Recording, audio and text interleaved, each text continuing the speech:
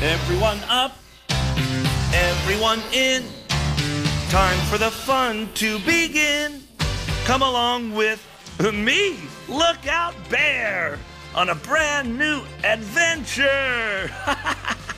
Hello, everyone. Michael B. Moynihan here, Zoobilee Zoo's resident adventurer, Lookout Bear. I, along with my friends Paul. Hello, Zoobaroos. And Billy. Welcome to the show. Have teamed up to bring you an informative and entertaining deep dive into the loving world of Zoobilee Zoo, one episode at a time. So please, buckle up and join us for... When you're in Zoobilee, Zoobilee Zoo, Zoobilee Zoo, magic and wonder are waiting for you. So come on with us now and discover the wonder of you. Welcome to Zoobilee Zoo. That's right, you can listen to the brand new Zoobilee Zoo podcast, dropping the 1st and the 15th of every month, wherever you get your podcasts, or at electronicmediacollective.com/ZoobileeZooPod. Hey everybody, this is Butch Patrick, that's right, aka Edward Wolfgang Munster, and you're listening to Moose's Monster Mash.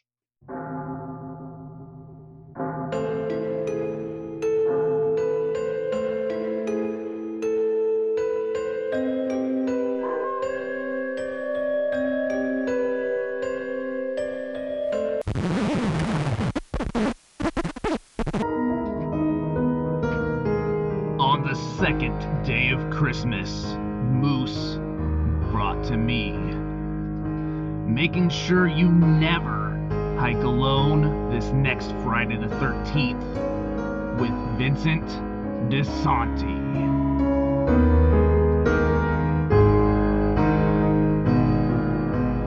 Welcome, Horror Hounds, to another installment of the 13 Horrifying Days of Christmas. I'm your host, Moose, and what would a 13-day tribute to horror and Christmas be without a nod to Friday the 13th? If you caught my Friday the 13th special, you heard us talk about his movies. Well, here to talk about him some more is actor, writer, producer, director, pretty much does everything in film, from Never Hike Alone and Never Hike Alone in the Snow and any and all upcoming sequels, Mr. Vincent DeSanti. Hey man, thanks for having me. It's good to be here. I'm glad you're here. As I mentioned in the special, there are two, and I haven't seen 13 Fanboy yet, but as far as the Jason Voorhees movies are concerned, there are two quintessential fan film products out right now. It's Never Hike Alone in the Snow and Vengeance are the top two film series. And it's it's a good time to be alive, to be, a fan of the franchise. Mm-hmm. Oh, definitely. I mean, I think that fan films are really kind of ramping up. I mean, we did another collaboration with James Sweet and Carl Winery at Red Crow Films for Jason Rising. Our good friends across the country in New Jersey made His Name Was Jason. You got Cody Falk with Voorhees.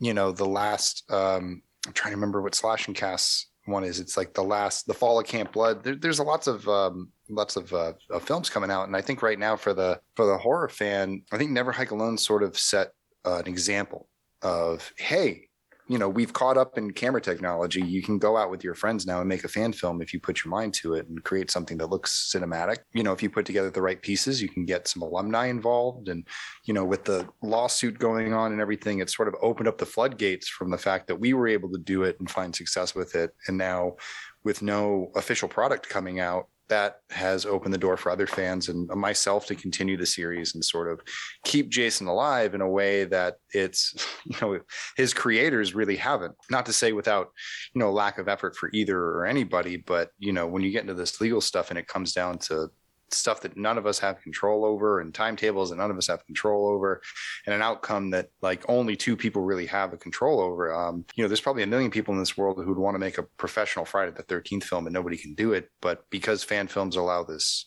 loophole to exist, we're all sort of taking advantage of it and creating new and fascinating ways to present Jason Voorhees to his fan base. It's a fantastic time to be a horror fan in general, but especially a Voorhees fan, because you're right. There's so many fan films coming out, and it's the only thing we can get, and they're all stellar.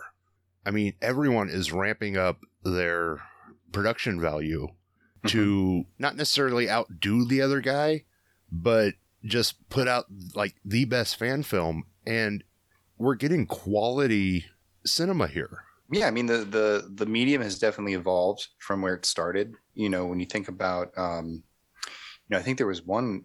I'm trying to remember the name of it, but it came out in like the late 2000s. And I apologize to the filmmakers because they did a really great job back then with just like at home HD recorders, or the old the old tape. Home video cameras, but it looks like it's shot that way. And I think that as filmmakers, we all have that dream to have that cinematic look. Oh yeah. It's sort of that. I think it's that, not even when you're doing fan films, but just when you're making films in general, your goal as a filmmaker is to make it as cinematic as possible, to make it feel like it belongs on a big screen, that people can't tell the difference between your product and something that was shot with $50 million. And obviously things that are shot with $50 million or just any sort of budget, definitely, they stand out, and they have certain things that, a level of standards that are really hard, or at one time were really, really hard to replicate. But now, anyone who's got a filmmaking background, who can get access to equipment that is rentable and affordable, and you can put, a team together with people who have enough experience to operate the equipment, you can start getting yourself closer and closer. And I know that was the goal with my team at Womp Stomp Films. Like, yeah, we wanted to make Friday the 13th, and I love Friday the 13th. I'm a huge fan of it. It obviously comes forth in the work. You can see the passion, on every frame. But that is equal to the passion I have of becoming a filmmaker and wanting to tell cinematic stories. And as much as I'm pushing my Friday the 13th of it and kind of telling these stories, I'm also pushing my team technically to be like, how do we find the equipment, and how do we shoot this, and what's the best way, what's the best visual language for this scene or the film in general, or what's the pushing things that sort of I learned in my career onto these films. And trying to replicate it with far less money than, they've ever received. The first Friday the 13th was made for $700,000.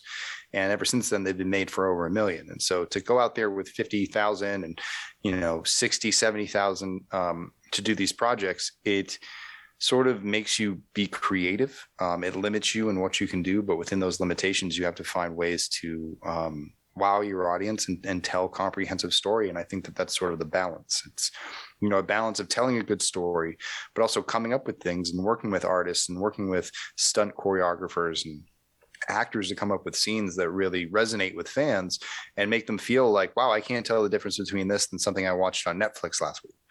And if you can do that, then that's sort of like, that's the upper echelon of where we're all trying to get, is that like, yeah, you might watch these on YouTube, but you could have swore that like this could have played on Shudder just as easy. Oh yeah. And and so I think that's really the goal. And, the long-term goal of our company is to make original films and to do that. But right now is a special time in Friday the 13th history where the films aren't being made.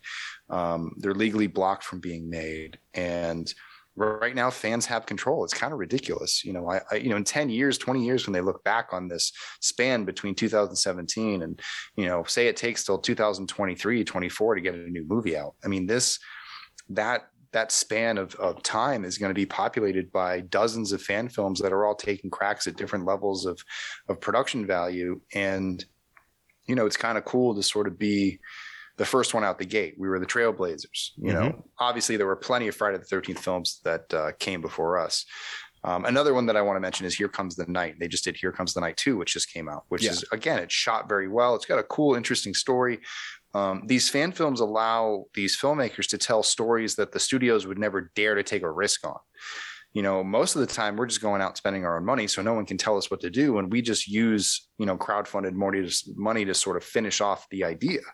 and people get behind it at different levels. And, people are willing to take that risk, which is really great. Fans are willing to take a risk by investing in other fans who have experience making these films and trust them to sort of create the product and spend the money in the right way and give it to the right people in order to execute a film to completion. And so far what we've seen is, a majority of these films have gone out. They've raised the money that they've raised. The people behind them have completed these films. They have put them out into the world. People have watched them in theaters. They have received Blu-rays. They have watched them online. They have talked about them online. And, it's keeping the franchise alive in that discussion. And even the controversy of it has sort of kept it alive of like, how are these films possibly to be made? And there's people out there saying these people should be sued. But I mean, when you really look at it from the outside in, why?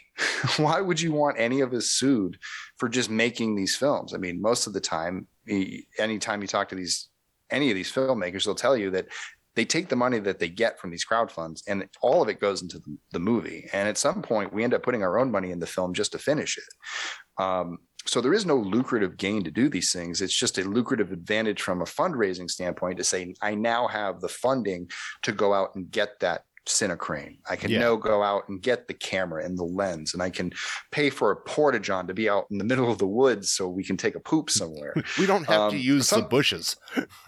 Yeah. I mean, like as much as like we were happy to poop in an outhouse that was out of commission for 30 years on Never Hike Alone, it was nice to have a mobile production station on Never Hike in the Snow when it was 10 degrees out and our effects artists needed a warm place to work or else things won't set. So sometimes the money gets spent on things that's not that glamorous, but it gives us the opportunity to do the glamorous thing. So without that motorhome, even though it sounds like, oh, what do you mean you have a motorhome on set? Well, that motorhome allowed us to build the prosthetics that we're able to shoot, to do the axe in the mouth gag and run all that stuff. That motorhome had heat. The motorhome had heat, had a place for people to warm up and not die. So it was, it serves its purposes, but it's one of those things that if we were just out there doing on our own, we wouldn't be able to afford it. But fans are trusting us with those things. And, as much as the money goes into a motorhome or goes into renting, tables and chairs and things like that go towards the boring stuff, there's also all the special effects. There's the camera equipment, the lighting equipment, the locations, the costumes, the shipping and handling, the building of all the perks. It's a lot of work. And so, yes, it's nice to crowdfund and do these films and raise money, but the flip side of that comes a lot of work and responsibility. I mean, the Never Hike in the Snow crowdfund took me almost a year and a half to complete because of the pandemic. Mm-hmm. We got delayed. And, I owed people, I owed 3,300 people something. Yeah. And we gave them a movie and then we waited our way through the pandemic and got through it. And, eventually got all those discs shipped. And I'm still sort of like, things go missing, things get broken, still dealing with those things even now. And so I get to make these films, but I spend more time on the support side of it versus I just get to make the movie and go back to my life. Like I live in this like 24/7 and it's like filmmaker and IT guy.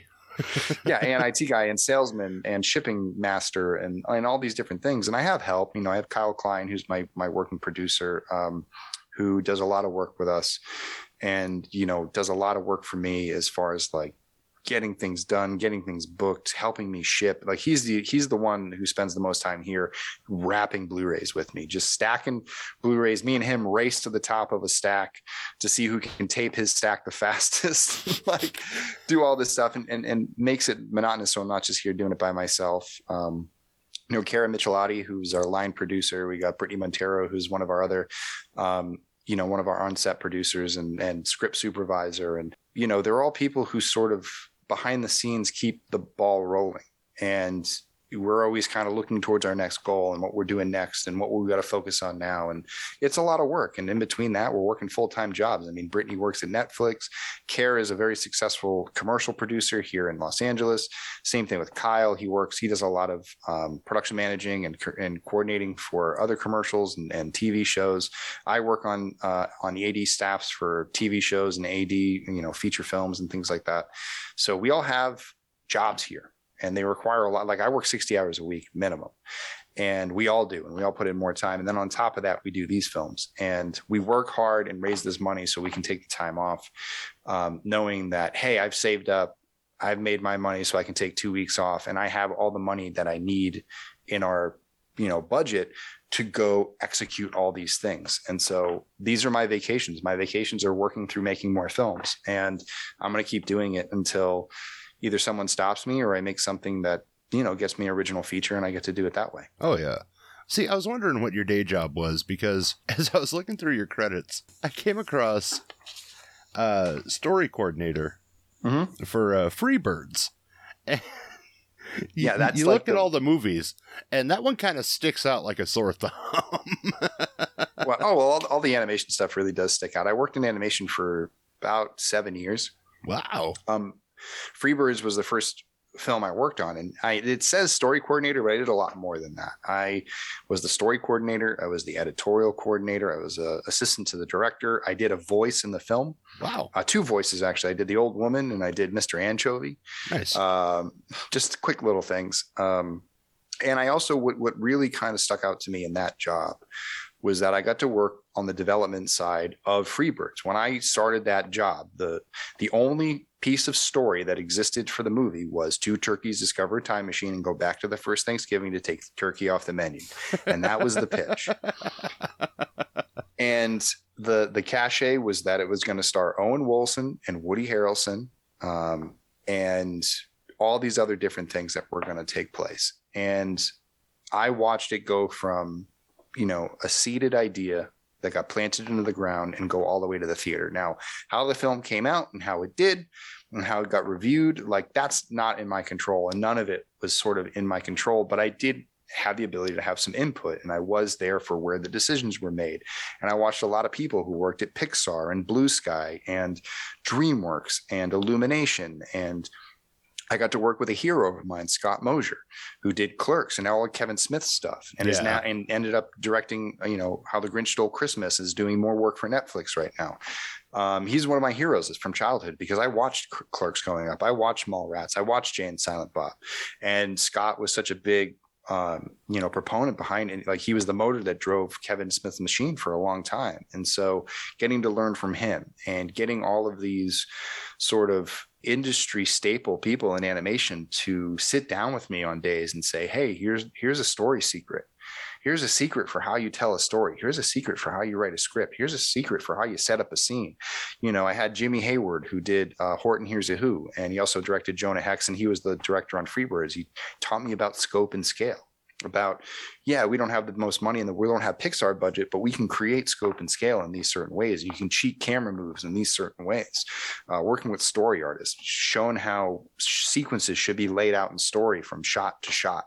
Working with the editorial staff, how do those shots get cut? What shots do you need? What shots don't you need? What did we miss on the first pass that we need to do on the second pass? And I was in charge of delivering all this information between all these different people to the people that needed to execute all of these ideas. And so since I was a conduit for that information, it was sort of like going back to school. It was refining communication. It was delivering communication to artists and making sure that they knew exactly what needed to be done, so we weren't wasting time and wasting money on, say, if I wrote, the chickens run down, or we always called them the chickens because they were the turkeys. But, the turkeys run down the hallway and the director said they're supposed to go right, and I accidentally write down that they're supposed to go left. Well, that could screw up a whole visual continuity thing. And then a board artist has to go back and fix those things. And so that's a very simple example of it, but it was something I had to think about continuity. And being a big Friday the 13th fan, one thing I definitely paid attention to was continuity, because there were so many continuity errors in the Friday the 13th franchise. So somebody had to. So being a fan and having the fun of tracking the continuity errors, I became really good at it because I knew what to look for. I knew all the mistakes Friday the 13th had made. So I was like, well, at least I can keep this film from making the Friday the 13th mistakes. And that turned into one job after the next. And I just started working my way up the ladder until I was eventually working as a line producer, tracking the budget for what I was on was about a $10 million animated film, while I was also sort of assisting another film, which is about a $40 million animated film. And learning how to track budgets, learning how to schedule films, learning how to do SAG paperwork, and book time at ADR Studios and run an entire team and run an entire team worth of people. And at the same time, I started working on Never Hike Alone. And so I started to apply all those things that I learned in animation to Never Hike Alone, and sort of how to execute it from a story standpoint, how to write it, how to, get the visuals going, how to shoot our different locations, how to reuse sets and things like that. Eventually I left animation, and after my experience on Never Hike Alone, I sort of knew enough to get through that process, but it was definitely harder and more trying than it needed to be. And there were things that I had to go back and redo because I had to learn a lot of lessons. And I sort of wanted to do what I did in animation, which was figure out how to make an animated movie from scratch, but do that in live action and understand more about the live action workflow of things. So that's when I shifted over to working in live action in 2017. My first, I did a couple of, right out of the gate, I jumped the line. I actually ended up second ADing a few independent features for like Lifetime and Hallmark. It was really easy work. For me, compared to some of the line producing work that I was doing, it was just basically doing the call sheets every day and getting the cast dressed and things like that. And then I started working on actual union productions, which meant I had to drop all the way down to PA. And so I started on The Rookie, and basically from there, for working on The Rookie for 2 seasons for ABC, and then bouncing around and doing a lot of day playing and making stuff in between, really began my sort of second education on what is the industry standard and DGA way of executing films, and what's the set procedure, what things do we have to look out for, what rules do we have to follow, and all those different things. So again, applying that knowledge to what I had already learned sort of gave me that missing piece of, okay, this is how we execute. And really, Never Hike in the Snow is a very good example of what happened to our production value once we really learned the proper way to do it. And, say what you want about Never Hike in the Snow, it being short and all these different things from a technical standpoint. We executed the crap out of that movie. We did it definitely in far less time. In the far less time that we actually had to shoot the film, we had more cinematic value. It had bigger scope. It had bigger scale. It had bigger effects, and we executed it a much, for the money that we spent, we were getting more out of it. Well, as I say, and I definitely want to touch on that here in a second. Yeah. Listening to you talk about this, it is definitely more than a job. It is a passion. Filmmaking and the film process is a passion. And having now heard all this, 2 things come to mind. One, somebody needs to update your IMDb because half of that wasn't on there.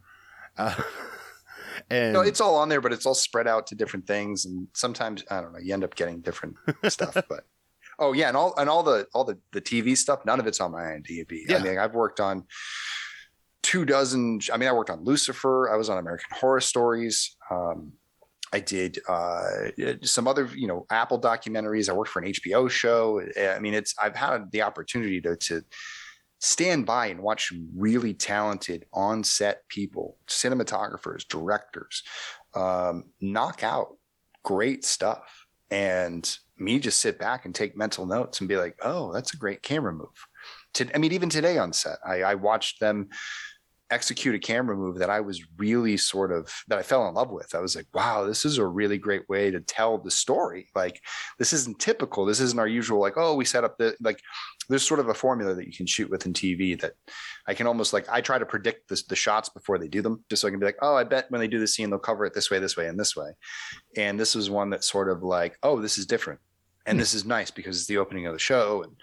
And this is a great cinematic way to bring us into this narrative, and this is interesting. I really like this. And so you can learn. I mean, that's the whole thing. It's like when I'm not directing, I'm learning. What sparked this passion? I mean, what really drove you into the film industry? So a very young Vincent was sitting down watching a film called Pee-wee's Big Adventure. In that movie, Pee-wee drives through the Warner Brothers backlot and basically picks up Godzilla, Santa Claus, runs through a Twisted Sister video. And it was the first time I ever thought about the concept, and I was really young, and it was the first time I ever thought about the concept of all of these things being made in one place, that there was a building with every building was filled with some fantastical movie or set or something. And obviously then it was larger than life. And I always wondered what that was like. And I've always had an interest in entertainment. I always loved making people laugh or scaring them or something. And, I never really knew that I was going to work in the movie industry. I just knew that I had a love for it and a passion for it. And I loved watching them. And when I got to make them on, home video cameras or something like that, I took any opportunity that I could. But I thought my life was going to take a different path through sports and different things like that. But it was in college where I just sort of fell in love with it. I started taking an editing class. I wanted to do TV production at that point. It was what I was majoring in, to maybe do some broadcast stuff or work in a newsroom. The film stuff just kind of stuck. I just found a narrative voice and I just started looking for work. And, I didn't come from a prestigious school. I came from a pretty small school that mostly taught documentary filmmaking. When I left school in Massachusetts in 2007, there were no opportunities in Massachusetts at the time that I had at my disposal. I had no connections. I knew nobody in the industry. The only person I knew was my best friend, who I grew up with since 5 years old. We played on a Little League baseball team together, and we've been friends ever since. And he got involved through the entertainment industry through visual effects. And so he went to school for it, and he ended up getting a job out in California.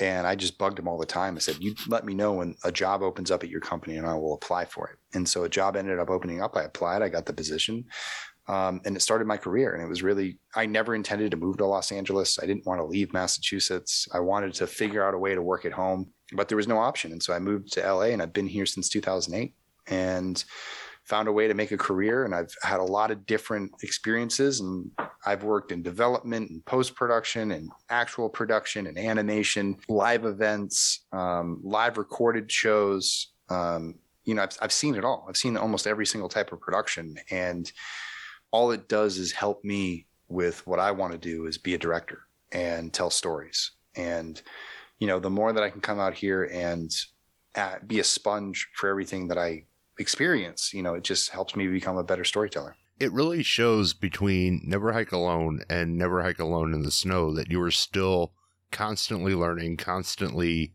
adapting your style. The story in both are really great, but then you get to Never Hike Alone in the Snow, and the cinematography and just the set shots are just outstanding. And the thing that really sets it apart is, and it's such a simple shot, but the crimson blood on the white snow. You would figure it's just such a simple thing, but when you actually see it, Jason doesn't do that. He's always at Crystal Lake. Put him in the snow. It's an oddly gorgeous murder scene. And it films beautifully. Thank you. Yeah, no, that part of the film was really, it was years in the making. It was an idea that I had very early on in the process of Never Hike Alone. It was one of the alternate ideas that I had even to the original story. It wasn't set in the snow at the time, but it was a kill that I sort of I put in the back burner. I was like, okay, we're not going to pull it out for Never Hike Alone. He's going to get away.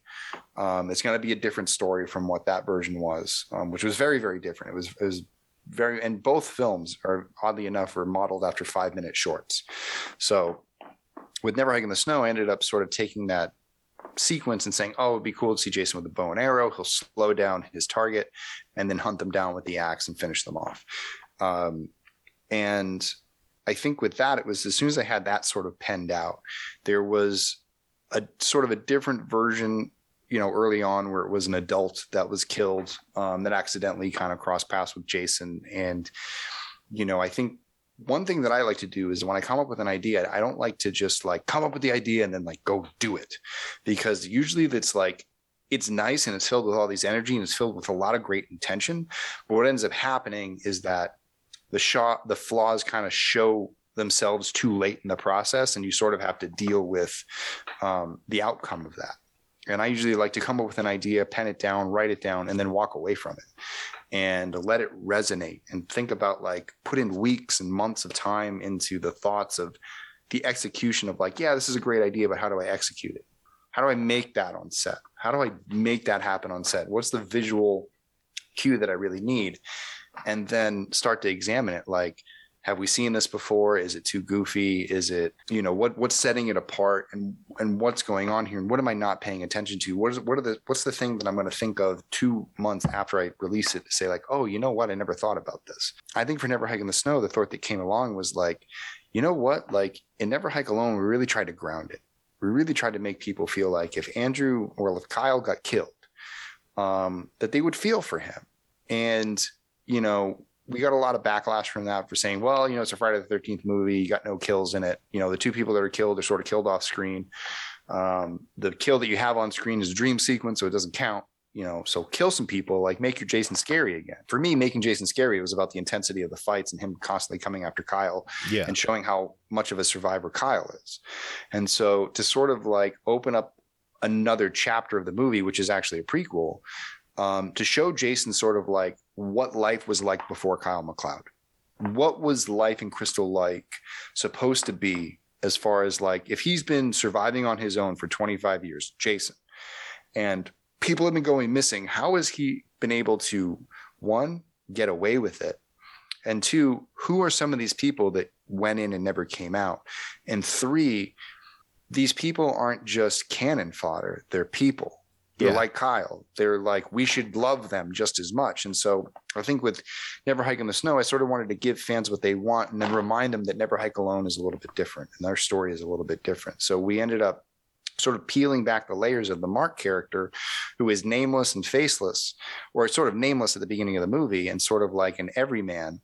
And then all of a sudden you start to learn his name and you learn that he has a mother and you learn that he had this very sort of, not emotional, but really heartwarming kind of moment with her before he left. And how many times, and, I really wrote it for parents or anyone who's ever lost anybody, to think like, wow, what if this is the last time you saw your kid leave? Then it starts to change the perspective of that opening scene about, you were cheering this death and you were like, yeah, it was great. But now you're sort of like, oh. And by the time we dissolve back into Mark's dead face, all frozen and stuck in Jason's attic as another victim, you realize that Jason has ripped the life out of someone else's life, just like his life was ripped out of another life.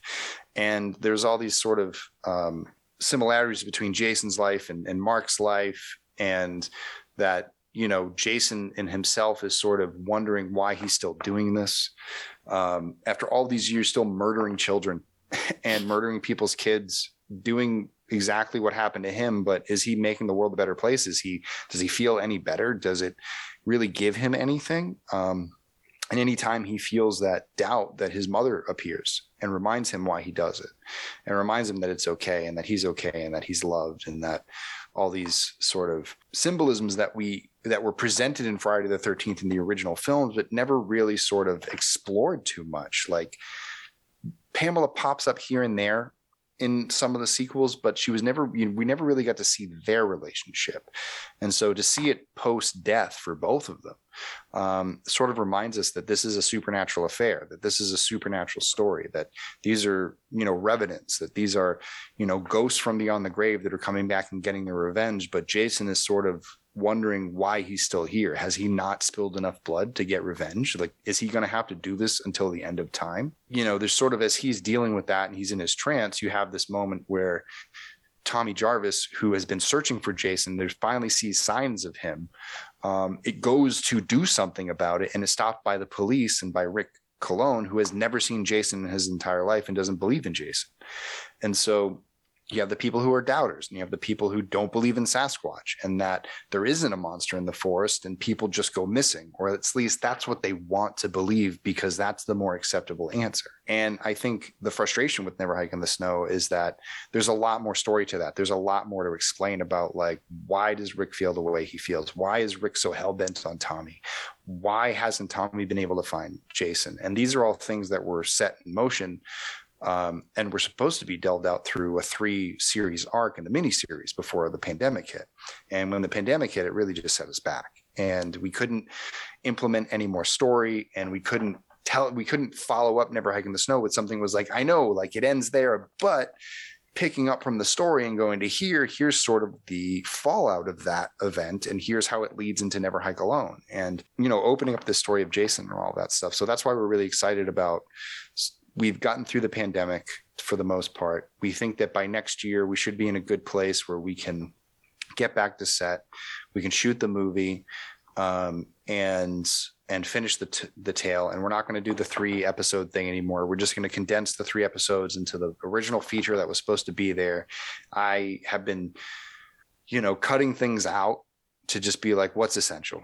I would really love to do this scene where like 10 people die in it, but you know what? Maybe the focus needs to be getting through this moment, and then we can replace that with a scene that's a little bit more manageable financially, but still gives us some carnage with Jason and some cool things. And obviously it's a dynamic between the both. We want to tell as good a story as there is, there are kills, and then do that cinematically and release something that feels like fans could see as an extension of the original franchise. And, if they so choose to back us and support what we do, that for some of us fans, this is how the series continues. And until they make a new one and redo it and reboot it or do a new sequel off of something, like, this is what we got.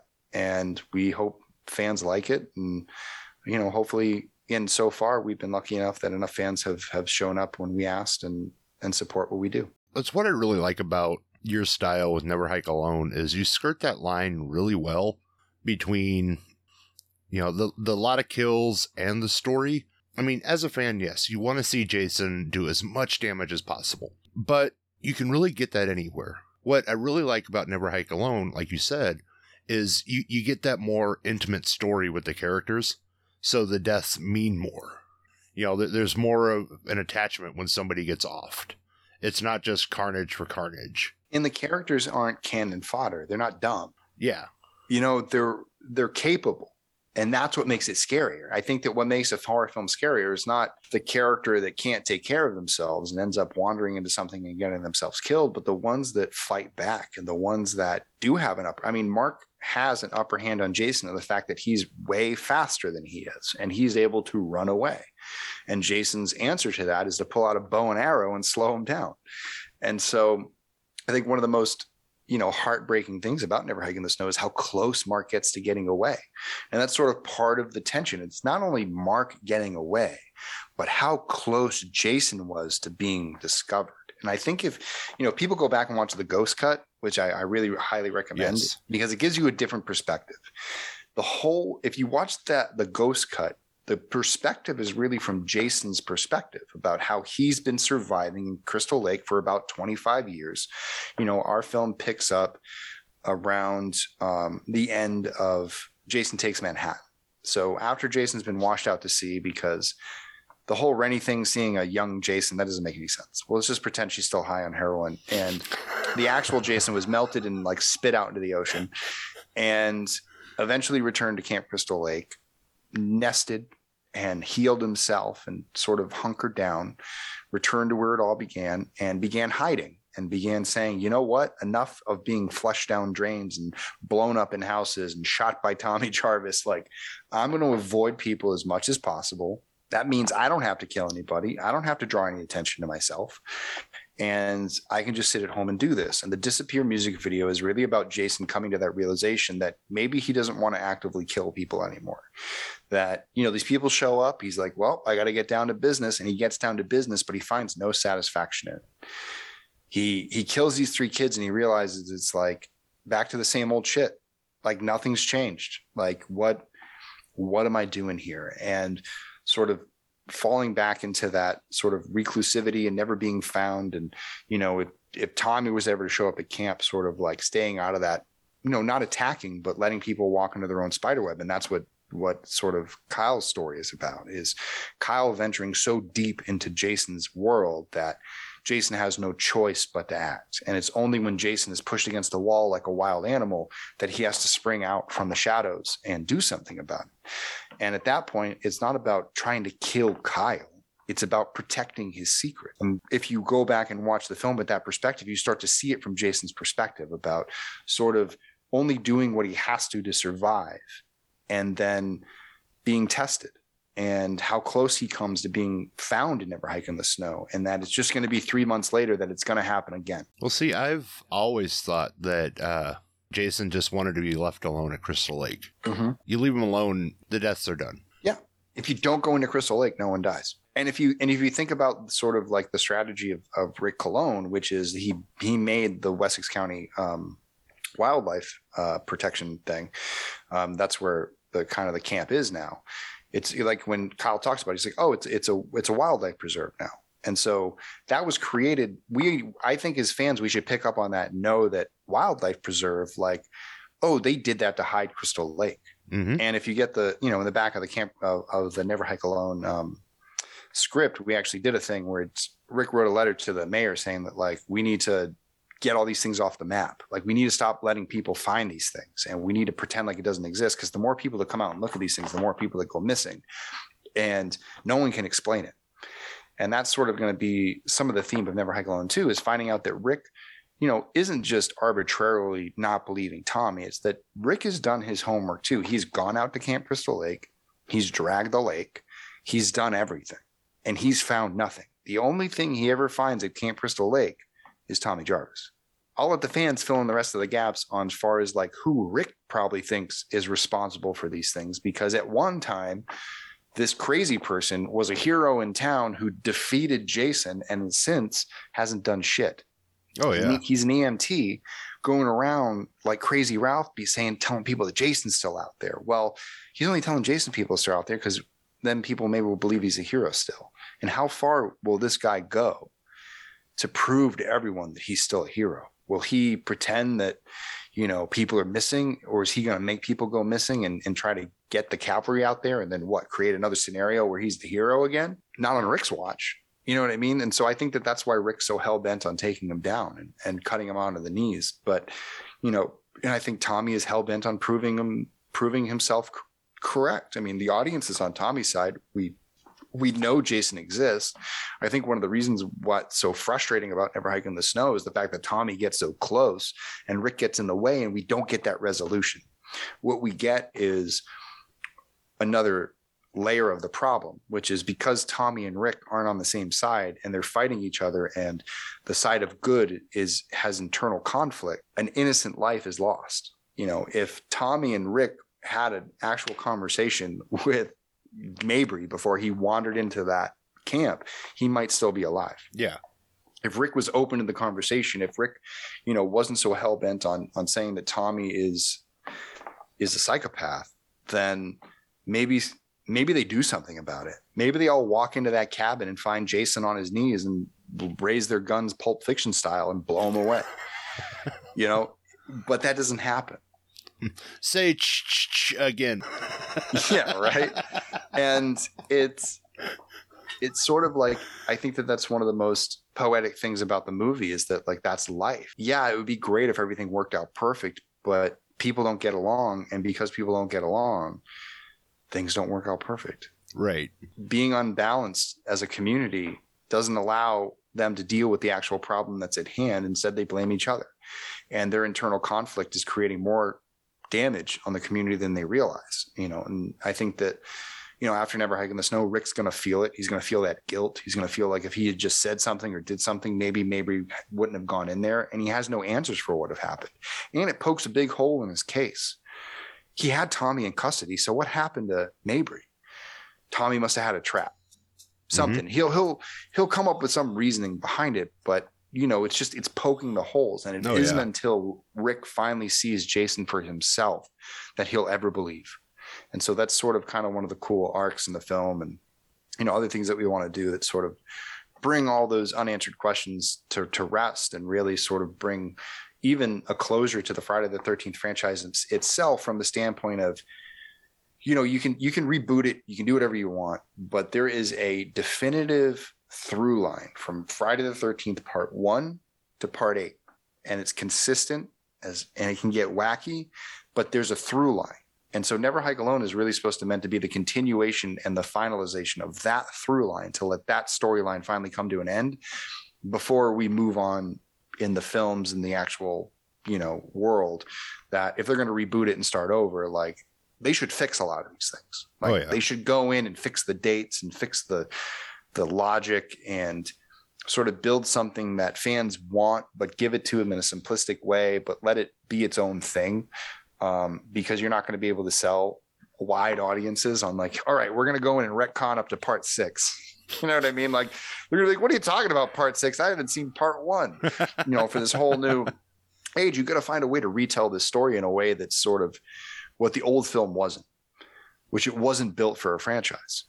And so if you remake the films and you reboot the films, you have to remake them to be built for a franchise with 2, 3, 4 films ahead.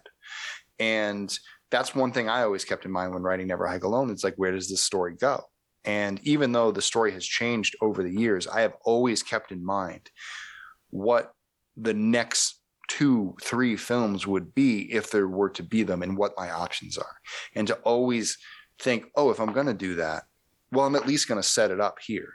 And I won't, you know, spend a whole scene trying to set something up that's not going to be paid off, but saying that like, this has to be consistent tonally.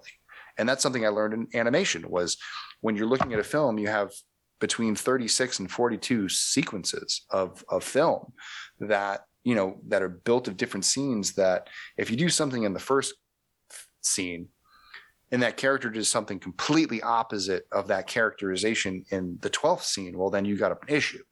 So you got to track those things through and you got to be thinking ahead and you got to be connecting all these different things. You can't write for the moment. You got to write for the bigger picture. And you have to make the moment as entertaining as possible, but it has to fit into a certain theme. It has to fit into a certain characterization. It's got to fit into a certain style and remain consistent. And I think where you'll find a lot of other independent things struggle is in that consistency, is in that ability to stay focused on what the task at hand is for the film versus like, oh, this would be fun.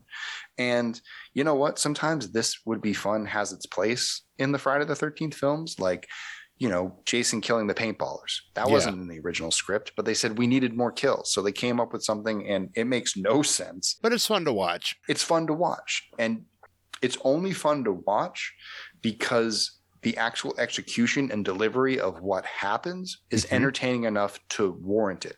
Like, you know, I've been in development houses where, you know, the common phrase is story is king. And story is king. Story is very important. And that if you don't have a good story and have something that interests people and draws them in, well, you're not going to have much. That said, what's the story to Clerks?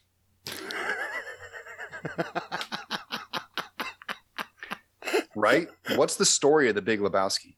You can kind of do it, but what's the most interesting thing about those movies? The characters. Yeah. And the set pieces in between that are so entertaining that you just want to watch them over and over again, even if it's just 5 moments. And that's usually what we're taught, is that if you can come up with 5 moments in a movie that fans can remember vividly, then you've done your job. Because most people forget the in-between details. They just remember those 5 moments and they screw up everything in between them when they pitch it back because they either looked away for a moment or they coughed. They haven't, like us, watched it a million times. You have to watch it a bunch of times to get every single detail. Yeah. But if in those 5 moments you can tell an entire story, then you can actually win over an audience. And that's all that really matters to them. They'll forgive you for other things. And those are certain things that I was sort of taught, and the approach that I take when I make a film. It's I understand that I'm shooting for those moments, and that if I can create those moments, then I can find a way in between them, and I can do that in a way that's economical and paced well, and even in those scenes, kind of give something, you know, even a little bit. Like, you know, hey, you know, I know a scene between a mother and a son before he goes out and runs into the woods isn't the most exciting thing in the world, but I'm really proud of the cinematography in that scene. I'm proud of the lighting. I'm proud of the little Easter egg that we got in that scene. And even though it's not like the best scene in the film for like gore and stuff like that, it's still a good and well executed scene that and told people that this was a real family, that this was a real relationship that these two had, a mother and a son, and they were connected and they loved each other and they had history, and we didn't have to spell it out. You know, we just had to show an interaction between them that made us feel like they were real people. And then we moved on. And that's important, but that sets it up so we can get to a moment when we know that this love that this mother has for her son, that when we dissolve from her son's face in a photo that he took of them into his dead face, that we all of a sudden feel our heart sink in our chest. I can't just do the heart sinking in the chest part just by doing the dissolve. I have to set those up with telling the story of these characters so that by the time you get back there, that you feel something, and that the imagery and the audio of what you're hearing and what you're seeing are making you feel a certain way. And creating that experience for you. And that's what we do as directors, is we create that experience for the audience. Oh, yeah. Before we wrap this up, where can the listeners follow you to watch for the next crowdfunding and to watch for updates on the, hopefully the conclusion of the three-way battle between Jarvis, Jason, and Kyle MacLeod. Yeah. And Diana Hill will be back too, the mom from Never Hike in the Snow. She's the other character that's gonna be very important in the story, and Rick Cologne. So there's a lot of people that are coming back and all that stuff. If fans want to follow us, Womp Stomp Films, Instagram, Facebook, Twitter, YouTube. WOMPSTOMPFILMS. On all those platforms. Definitely link and subscribe on YouTube and on Instagram, and any of those places, and you'll see us post about when we have crowdfunds. We actually have a crowdfund going right now for the Ghost Cut. The Ghost Cut is all of the past 4 years of Womp Stomp Films in one fell swoop. You're getting Disappear the music video, Never Hike in the Snow, and Never Hike Alone cut into one timeline, just one viewing. You don't have to put different discs in. It's just all right there for you. It includes additional bonus footage, additional appearances by Friday the 13th alumni, including Adam Marcus, Cynthia Kanai from Part 6, Deb Voorhees and Ron Sloan, Tracy Savage. Tom Matthews lends his voice to the Disappear music video to do a brand new introduction to it. There's a brand new scene post Never Hike in the Snow that explains what happened after the night that Sergeant Mabry went missing, and then finishes with Never Hike Alone and a preview of Never Hike Alone 2 at the end. Just a quick preview, and it's available on YouTube. You can watch it right now, but you can get that Blu-ray disc. We're also doing reprints of Never Hike in the Snow with a new artwork. We have reprints of Never Hike Alone, which is the fan favorite artwork, the version 2 with like the blue logo. Ooh. New interview with myself. We're going to call it the Ghost Files, I believe we're calling it. And so it's going to be like the most frequently asked questions. Things like, what is the Ghost Cut? I sort of kind of explained it here, but I'll go in more detail on the video. Where does Never Hike Alone sit in the franchise, and how and why? What is Ghost Jason? And a few other questions that we get a lot. This sort of explain where we are and where Never Hike Alone is going. A few bonus shorts. So we'll have the Lost Tapes on there, which is a pretty cool bonus short that we made with Cortland Gordon. A few original shorts like Pathosis and Imagine will be on there. And subtitles and all the fun things that else that we put on there as well. We also recently recorded a commentary with Tom Matthews and Vinny Guastafara, and Andrew Lady, who plays Kyle MacLeod, and myself. The four of us sat down and watched the Ghost Cut actually last Saturday.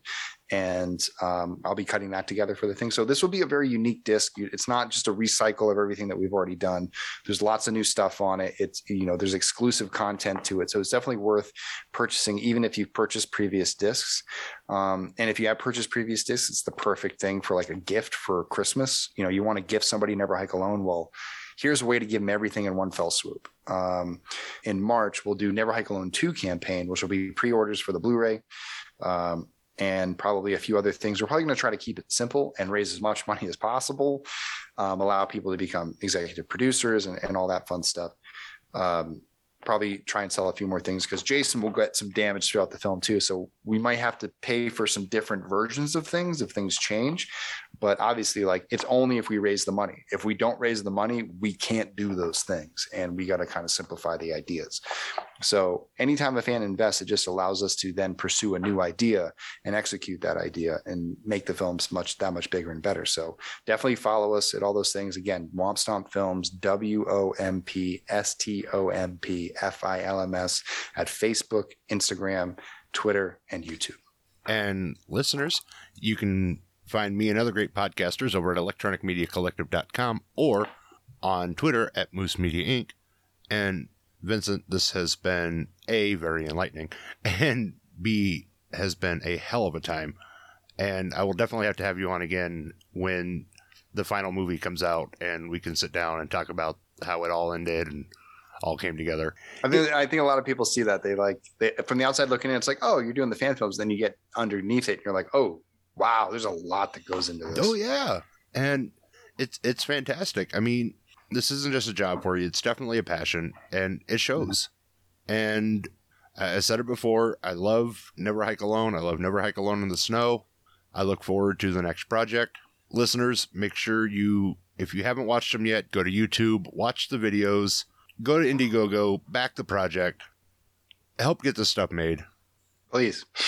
And like I said, if you haven't watched them, you don't know what you're missing out on. Go watch these videos and you'll see this is quality work here. So just, once again, Vincent, thanks for stopping by. And, I will definitely have you on again so we can talk about the next movie and push it. And I hope you're definitely. I think when we're crowdfunding in March, definitely a good time to come out. And, be shooting next summer. And obviously after it comes out, I'd love to come back on and see what you think. I mean, that's sort of the best part is seeing the reaction on Friday the 13th. Oh yeah. So we'll definitely get the crowdfunding put out there and help you get the money you need to get this rolling and get the story told. Well, we're getting there one day at a time. One day in time. Right. All right, horror fans. Until tomorrow, mash on. This has been Moose's Monster Mash. Come back for more chills and thrills if you dare.